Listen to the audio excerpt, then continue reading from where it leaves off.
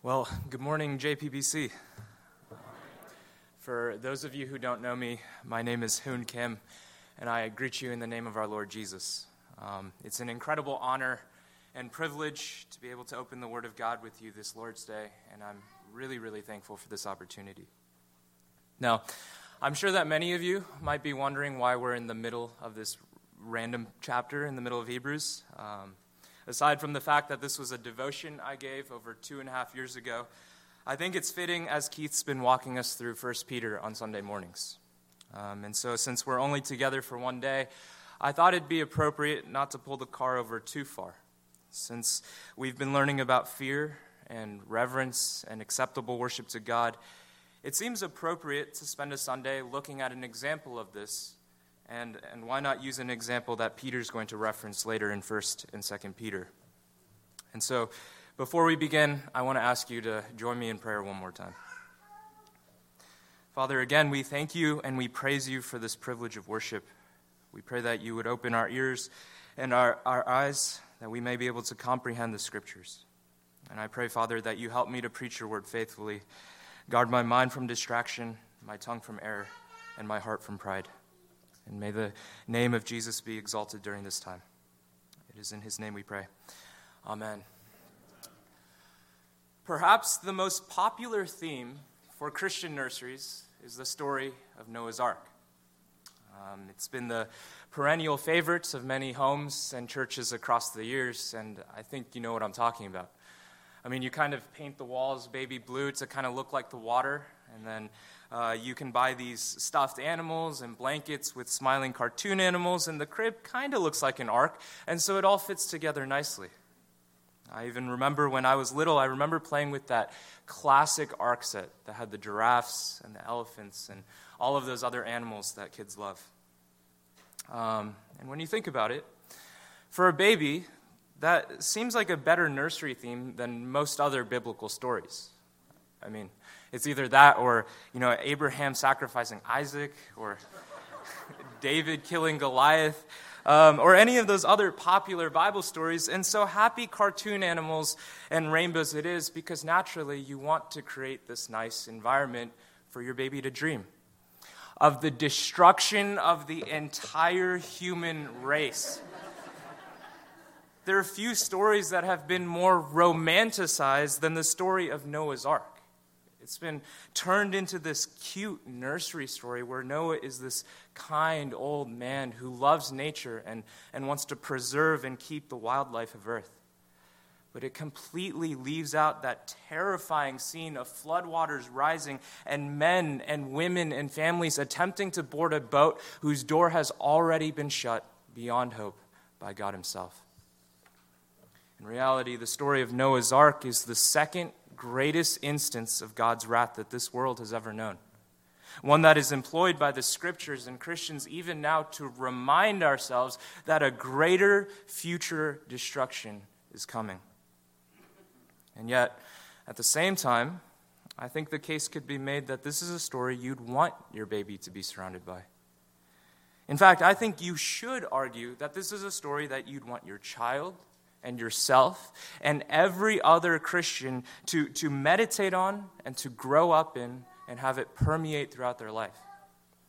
But not for the cute, romanticized reasons I mentioned before. Rather, if you're a parent, what is one of the things you value most when it comes to your child? It's their safety, right? It's their safety.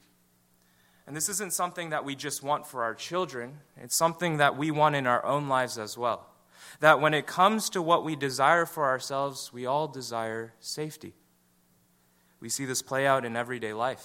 It's the cause of some following their hearts and others following pastors, politicians, and doctors. It's the same desire in all. We desire safety for ourselves, safety for our children, safety for our family and friends. I wonder how personally you relate to that.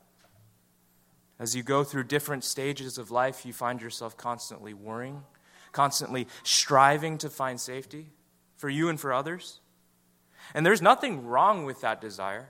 The Bible teaches us that this is a genuine human need.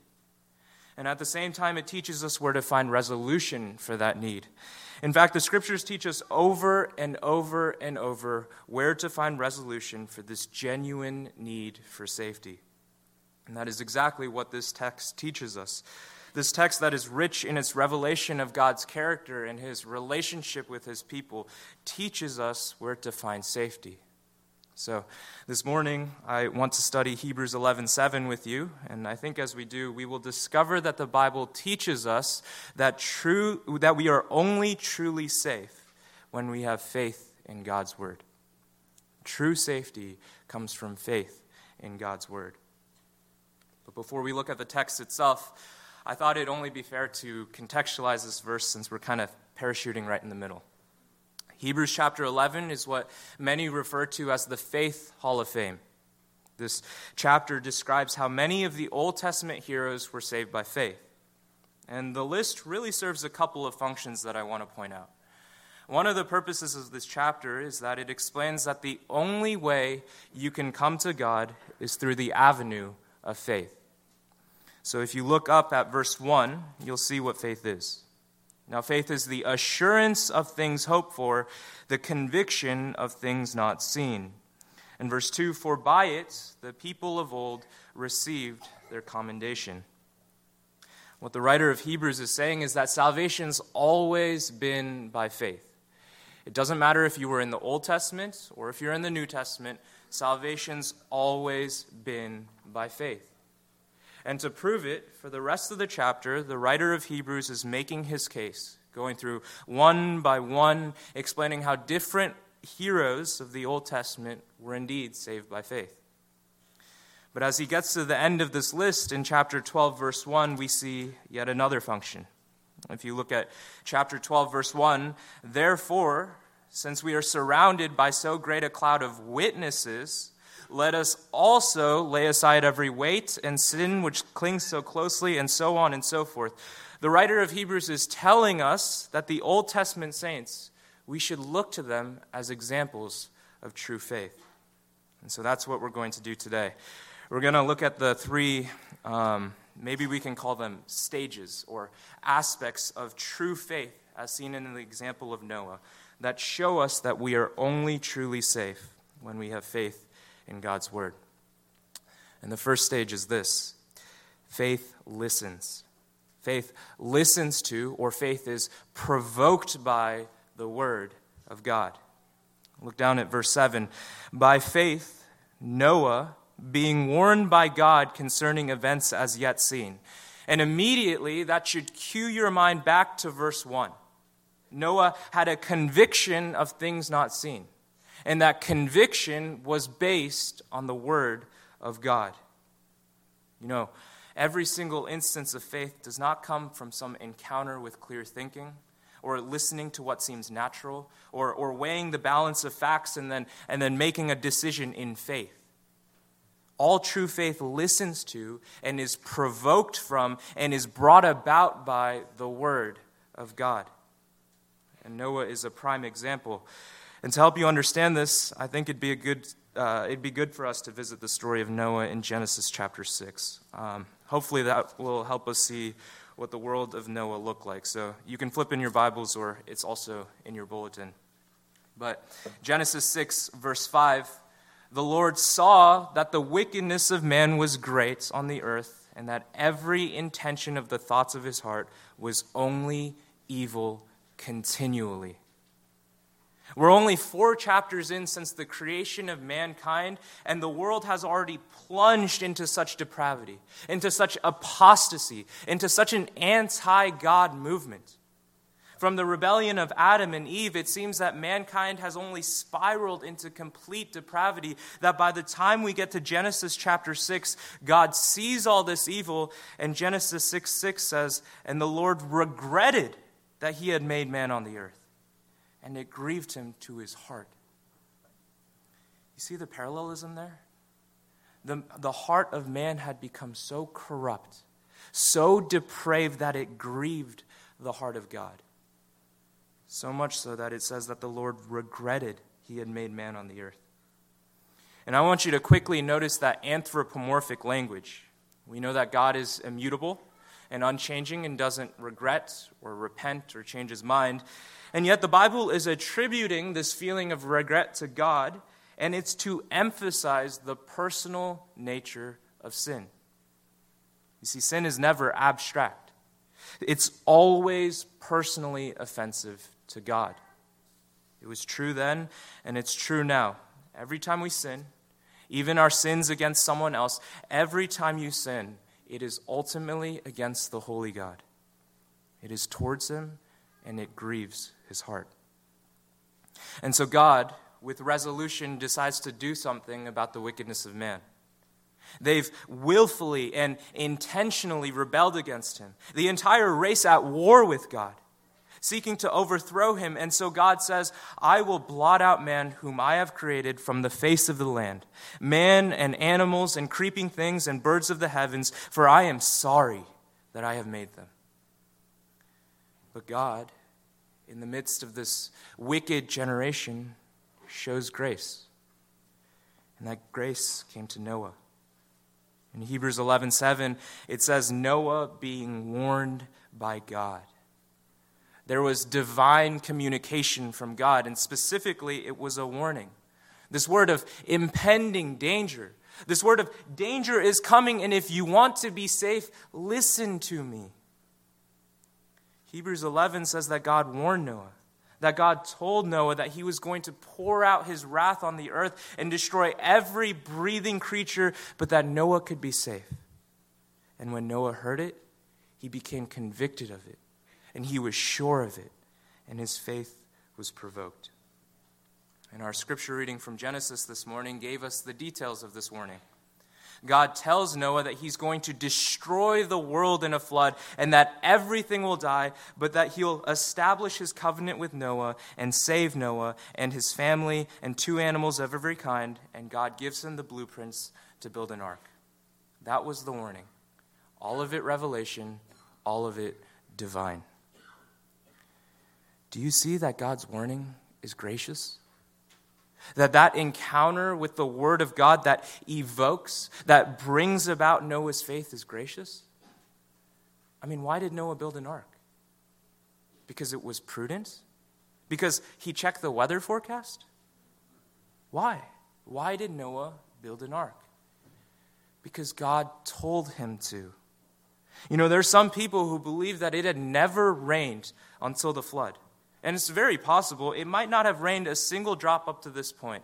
At the very least, I can say that there had definitely never been a cataclysmic worldwide flood before, and yet Noah built an ark. Not because he was prudent, not because it was sound, not because Noah was bored and handy and, had a couple tools laying around. Noah built an ark because Noah heard from God. And that's really the basis of faith. Faith isn't often reasonable in appearance. Faith isn't good cost-benefit analysis. I think I'm going to make a really good choice here. Faith isn't influenced by the times. Faith isn't so easily swayed by the words of men. Faith listens to the word of God. Extra biblical literature, and if we can infer from 2 Peter and maybe see from the wickedness of man even now, They talk about the oppression and assaults and even threats of violence that Noah had to face. He would have been considered a lunatic in his day. And in the midst of that, Noah was finding the trees and cutting them down. And it was Noah applying the pitch and building the ark and building the cages and gathering the food and guiding the animals. He stood against all opposition, all mocking because he didn't hear them. He didn't hear the contemporary analysis of things. He didn't hear all the scoffing and mocking and respond to that. He didn't listen to the perceptions of the day. He didn't listen to the wisdom of his day. Noah listened to God because that's where his faith came from. And did you know, in the new covenant, we too have received divine revelation from God. And just like for Noah, this revelation has a warning. It speaks of impending danger, of future judgment when God's wrath will be poured out on this earth again.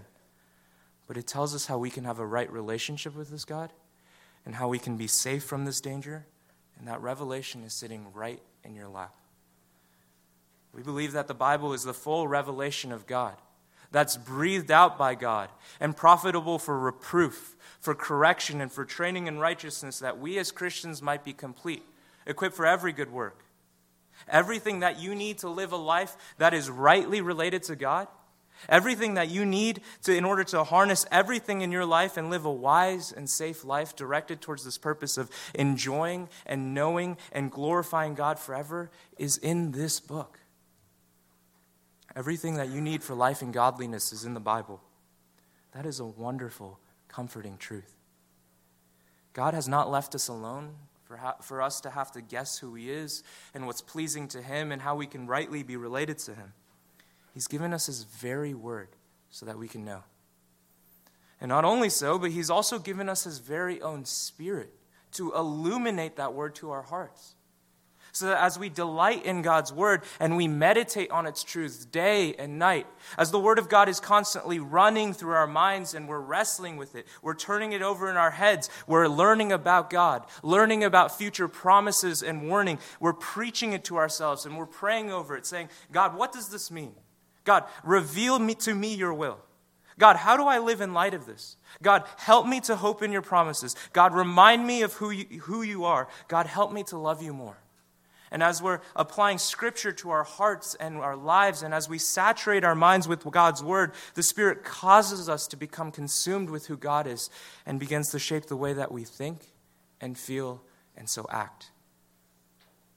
Faith finds its source in the Word of God. That's where it sprouts from. And you will find faith by responding to and recognizing that who you are ultimately as a Christian finds its source not in the will of man, but in the will of God. Faith comes entirely from God's promise, and in the case of Noah, this unseen flood that he'd been warned about of global destruction provoked him that if he wanted to be safe, he needed to live by faith. His faith listened to the word of God. So faith listens. The second stage we see from this text is faith obeys. Faith obeys. Look again at Hebrews 11:7. By faith, Noah, in reverent fear, constructed an ark for the saving of his household. Noah built a boat. And that makes complete sense, right? Noah heard a warning from God. Noah wanted his family to be safe. Noah put two and two together, and he did something about it. The only thing more foolish than to reject God's warning would be to believe it and then do nothing about it. The point is that faith obeys. Noah built an ark. We heard from our scripture reading just how insane this task was. Noah was told exactly how to build. He was only allowed to use one type of wood. The boat was to be 1.5 football fields long, a quarter of a football field wide, and 4 stories high. The inside volume would have been 1.5 million cubic feet, and that's incredible. Imagine the time and effort. But we know that Noah submitted to God's word, and he did it all because faith, by its very nature, is practical. As crazy and impossible as God's instructions might have sounded, he did every single part of it. And he did exactly what God told him to do. That's what Genesis 6:22 says. Noah did this. He did all that God commanded him. Noah understood that faith obeys, and he knew that it would keep him and his household safe. But there's another element to Noah's obedience, and that was preaching. You know, both the writer of Hebrews and the Apostle Peter connect Noah's obedience with his preaching. And we'll talk about this more in a bit, but I think his preaching sounded like this. I don't think Noah was preparing sermons every week. I think Noah was furiously building a boat as fast as he could to save his family. And I'm sure that when the mockers and the scoffers came, he said, God is going to flood this world. He is a righteous God, and he will judge this world, and you will die unless you get on this boat. And I am sure that 1.5 million cubic feet could have held thousands of those mockers and thousands of those scoffers. And I am sure that when he built that door was open for years until the flood came. But I am sure that his sermon sounded like work and practical obedience and sawing and caring for the animals and getting food supplies ready and knowing and believing that that day was coming and he had a work to do from God. Noah did this. He did all that God commanded him. And he did it with a particular attitude. Do you see it in Hebrews 11? In reverent fear. If you have a high view of God's word, inevitably, inescapably, you will also have a high view of the God of the word. And so the attitude of his obedience is summed up in this phrase, in reverent fear. Noah feared the Lord. And if we as Christians are to look at Noah as an example, well, we've got to ask the question, what does it mean to fear God? Over and over and over, the Bible uses the word fear to describe the relationship that he wants with his people. The kind of relationship that God wants with you and with me is one of fear. And so we have to know what it is. And I don't know about you, but it's kind of an uncomfortable word.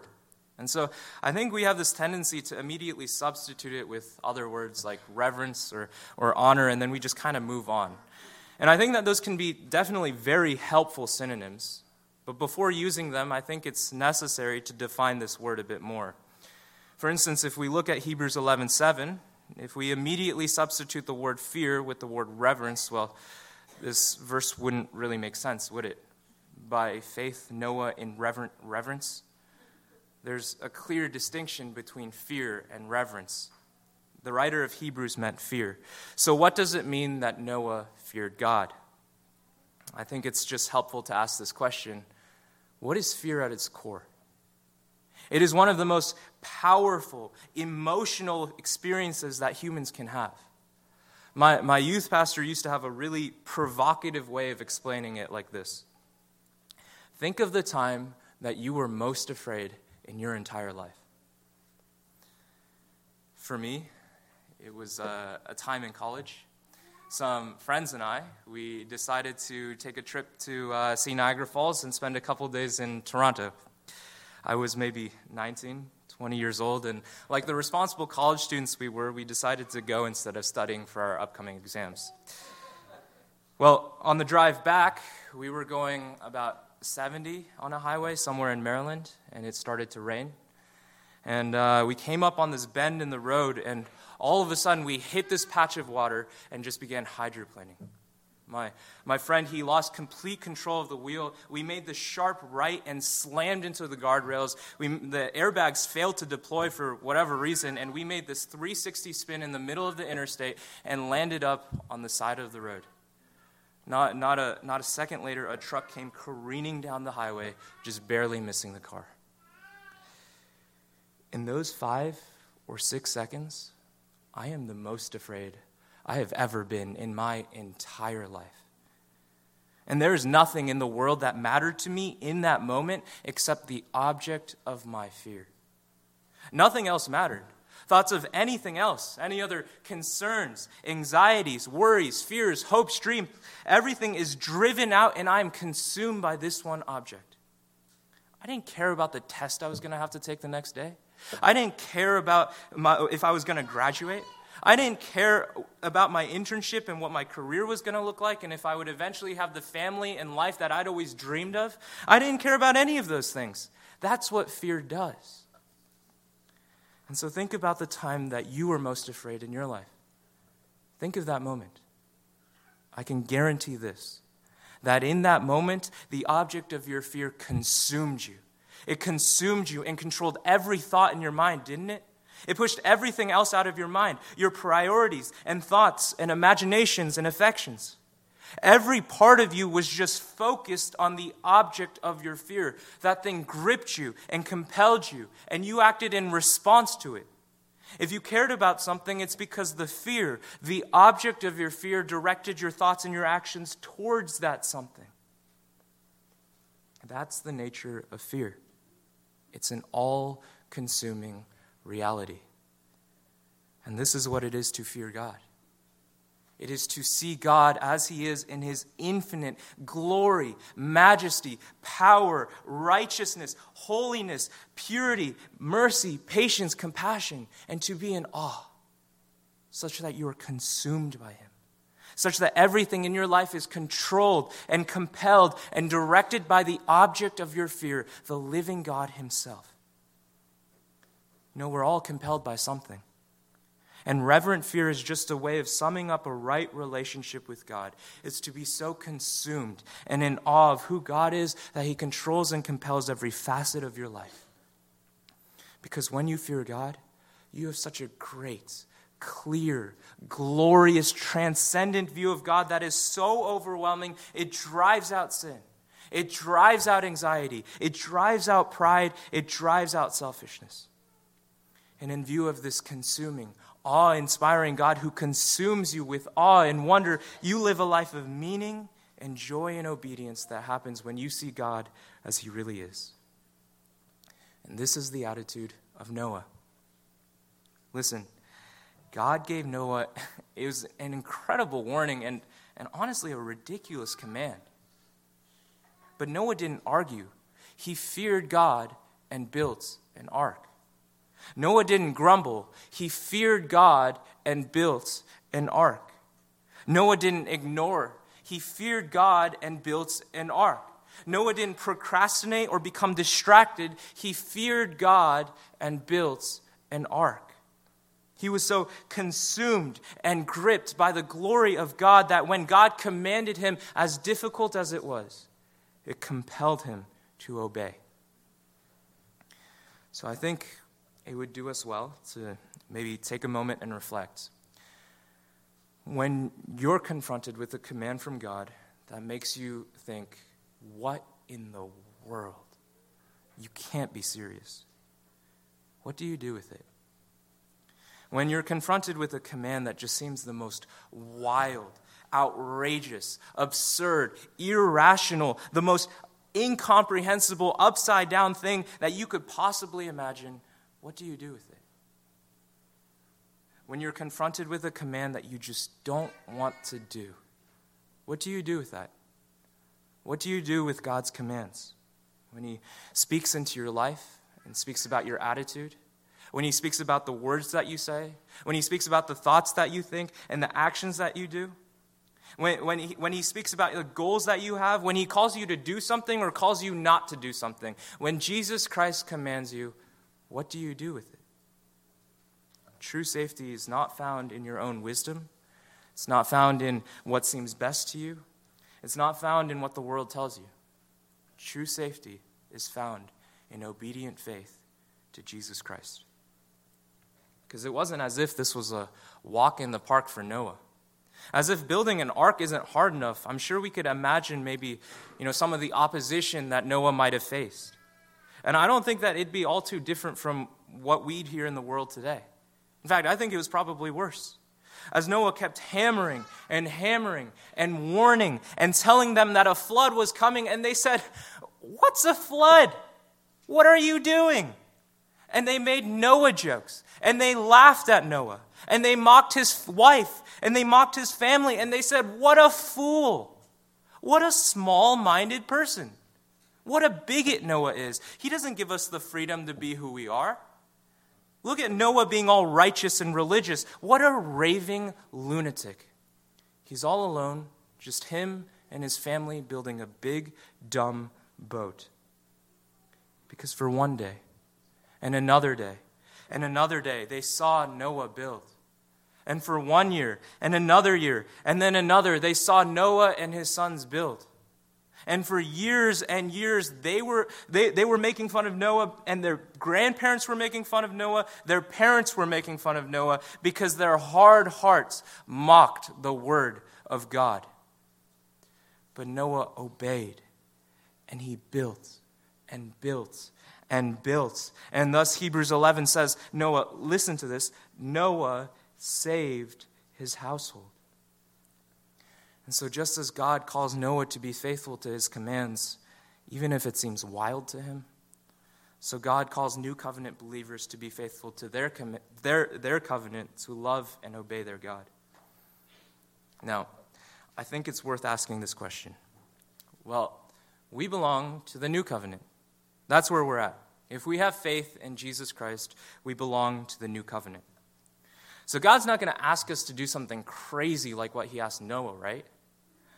God's not going to ask us to pick up a hammer. And this is where we have to pause and remember that Jesus himself says, Jesus himself, the one who dies in our place, who resurrects from the dead, who offers us forgiveness. He says, he looks us in the eyes and he says, if anyone will come after me, you want to be a member of the new covenant? He must deny himself, take up his cross daily, and follow me. This is the call of the new covenant. In other words, in the new covenant, God will not call you to pick up a hammer. He calls you to pick up a cross. He calls you to die to yourself. All of your sinful desires, some of the desires that come as natural to you as breathing. He calls you to deny what might seem natural, intuitive, logical, deny the wisdom of what everyone else is doing and submit to the word of God. He calls you to bring your heart, soul, mind, and strength. He calls you to bring your goals, to bring your family, to bring everything that you are and everything that you hope to be before him, to crucify it and to tell him, command me, Lord, I'm yours. This is the call of the new covenant. Even if it sounds crazy and dangerous, even if Jesus' words to you seem just out of this world, the call of the new covenant is to take up your cross and follow Jesus. And what God wants us to learn from this example of Noah is that when you obey him, you'll find that safety is found in obedient faith to Jesus Christ. If you want to be safe, if you want to be happy, if you want peace and joy, the place you find those things is in obedient faith to Jesus Christ. So we saw faith listens, faith obeys, third and finally, faith results. Hebrews 11:7 says, by this he condemned the world and became an heir of the righteousness that comes by faith. So there's two things happening here in faith's results. First, by faith, he condemned the world. I mentioned earlier that condemnation was in the building of the ark. That construction project was an act of condemnation.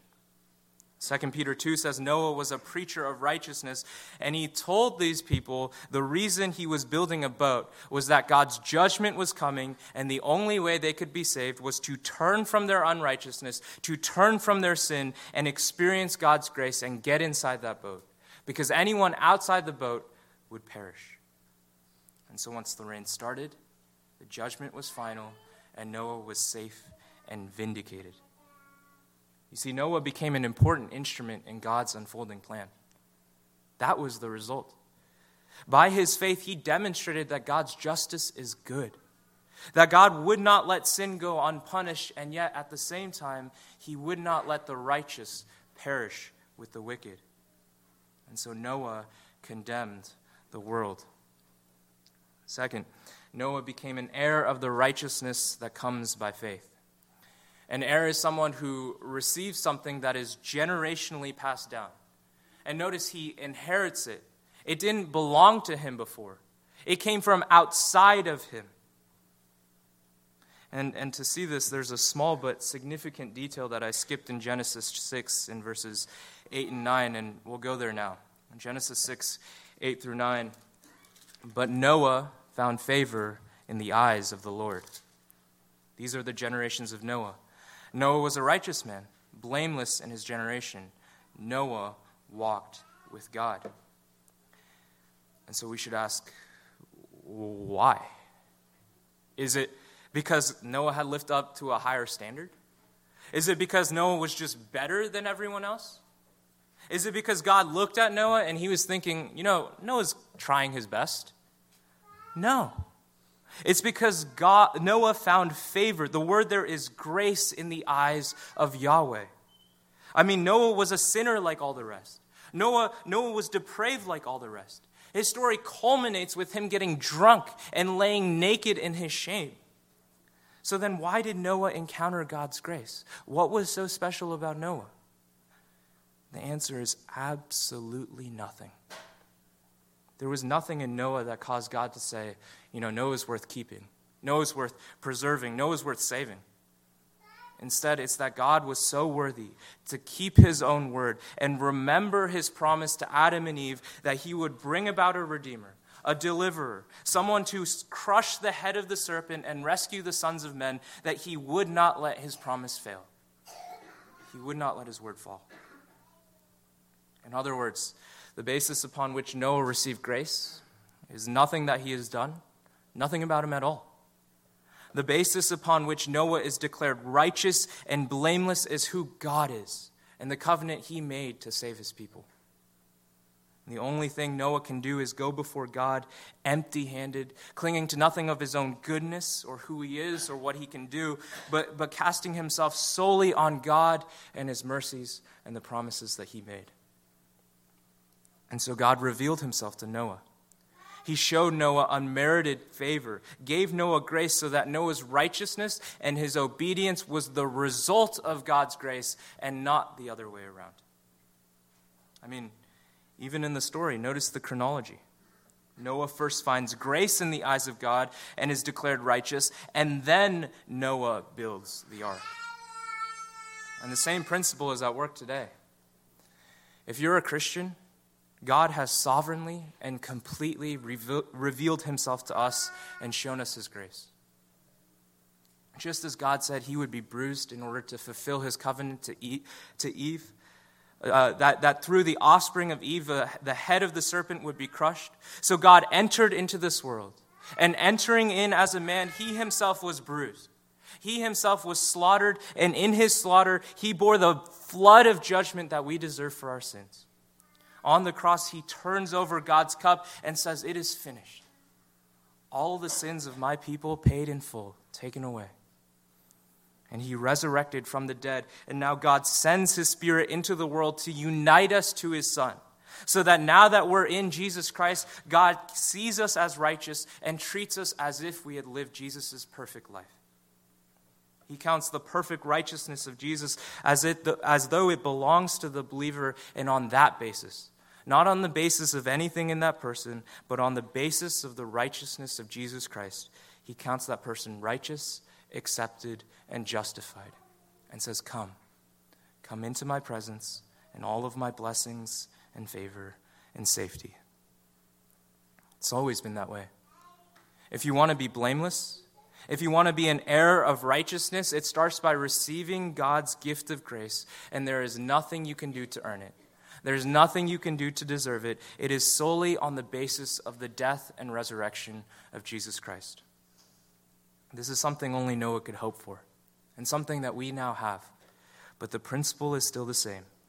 All you can do is come before God with empty hands and take him by faith, as Noah did.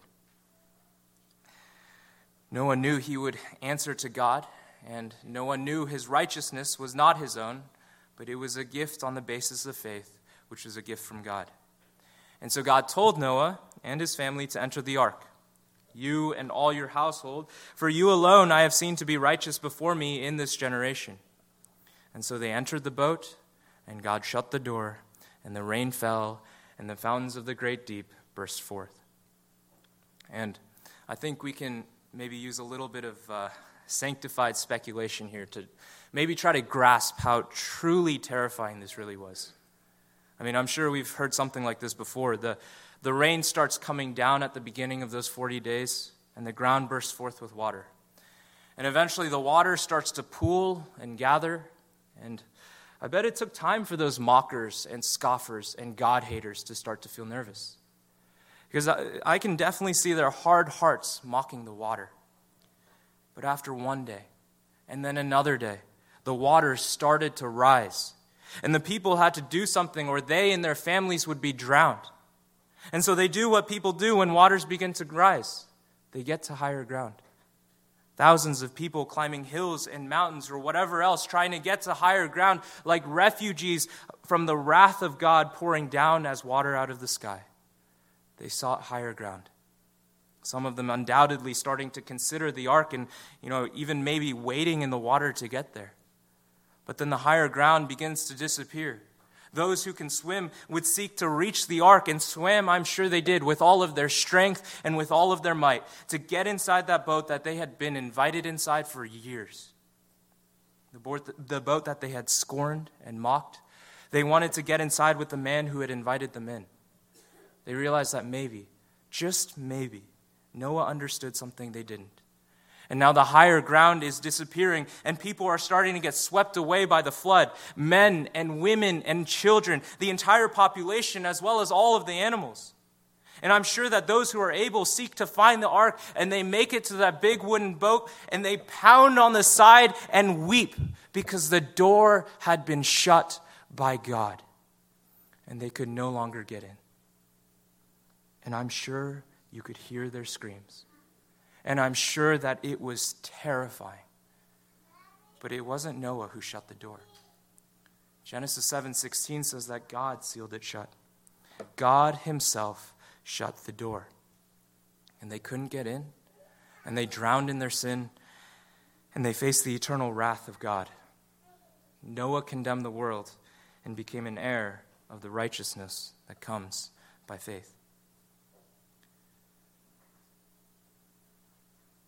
What are you going to do? God promised that he's going to destroy this world in its entirety and make a new one for all of his people. But he won't do it by water. He'll do it by fire, by terrible fire. That's what Peter said, and he compared it to the disaster that Noah faced, except on a much greater eschatological scale. And Jesus said it too. That was our New Testament reading. Jesus himself said that he would come back again. Last time it was to save. This time it will be to judge. For as in those days before the flood, they were eating and drinking, marrying and giving in marriage, until the day when God entered the ark, and they were unaware until the flood came and swept them all away. So will be the coming of the Son of Man. But God has provided an ark for us, a vehicle of safety, provision to be rescued from the wrath to come. And that is in his Son, the Lord Jesus Christ. And faith in this Jesus is the only place you will be able to find safety to shield yourself from the wrath of God. Faith listens to God's warning. Some of you need to listen to the warning of God today. But for those of you who have that same faith, then acts in obedience to God's word. For Noah, he built an ark. For us, we follow Christ by faith. And just as Noah warned his world that God's righteous judgment was coming and became an heir of righteousness, so you also have a responsibility to warn this world. I mean, think of all of the faces that Noah must have seen over the course of the boat's destruction. People that he knew would be killed and drowned unless they got on the boat. Are you compelled to share that reality of God's judgment with this condemned world? Because that boat could have held many sinners, but not even close to as many sinners that can be held by Jesus Christ, the greater ark, the vehicle of salvation. And if you feel discouraged because maybe you look around and it seems hard or dangerous or all for nothing, that happens to me more than I'd like, I encourage you to look at the example of Noah, this man who, by faith, worked and preached for years in one of the most unrighteous, wicked, evil epochs of human history. And for all of those years, every single person he preached to scoffed at and rejected his message. So that when Judgment Day finally came, only him and his family were safe. And yet he worked and preached day after day until that final day when God shut the door. He had faith in God's word. He feared God over man, and we find that he was safe because of it. So share the good news of God's ark, because this generation is just as perverse and evil and unrighteous as we were before we met God's grace and found a Savior. Plead with them. Come into the ark. Come in and be safe. Will you pray with me? Father, we thank you for your word. We thank you that you have been gracious to reveal yourself and your will for our lives. And we thank you for what Christ has done for us on the cross. We We pray that your Spirit would cause us to respond in faith, that we would be obedient to your Son, that we would love him and be consumed by him and live in reverent fear of you.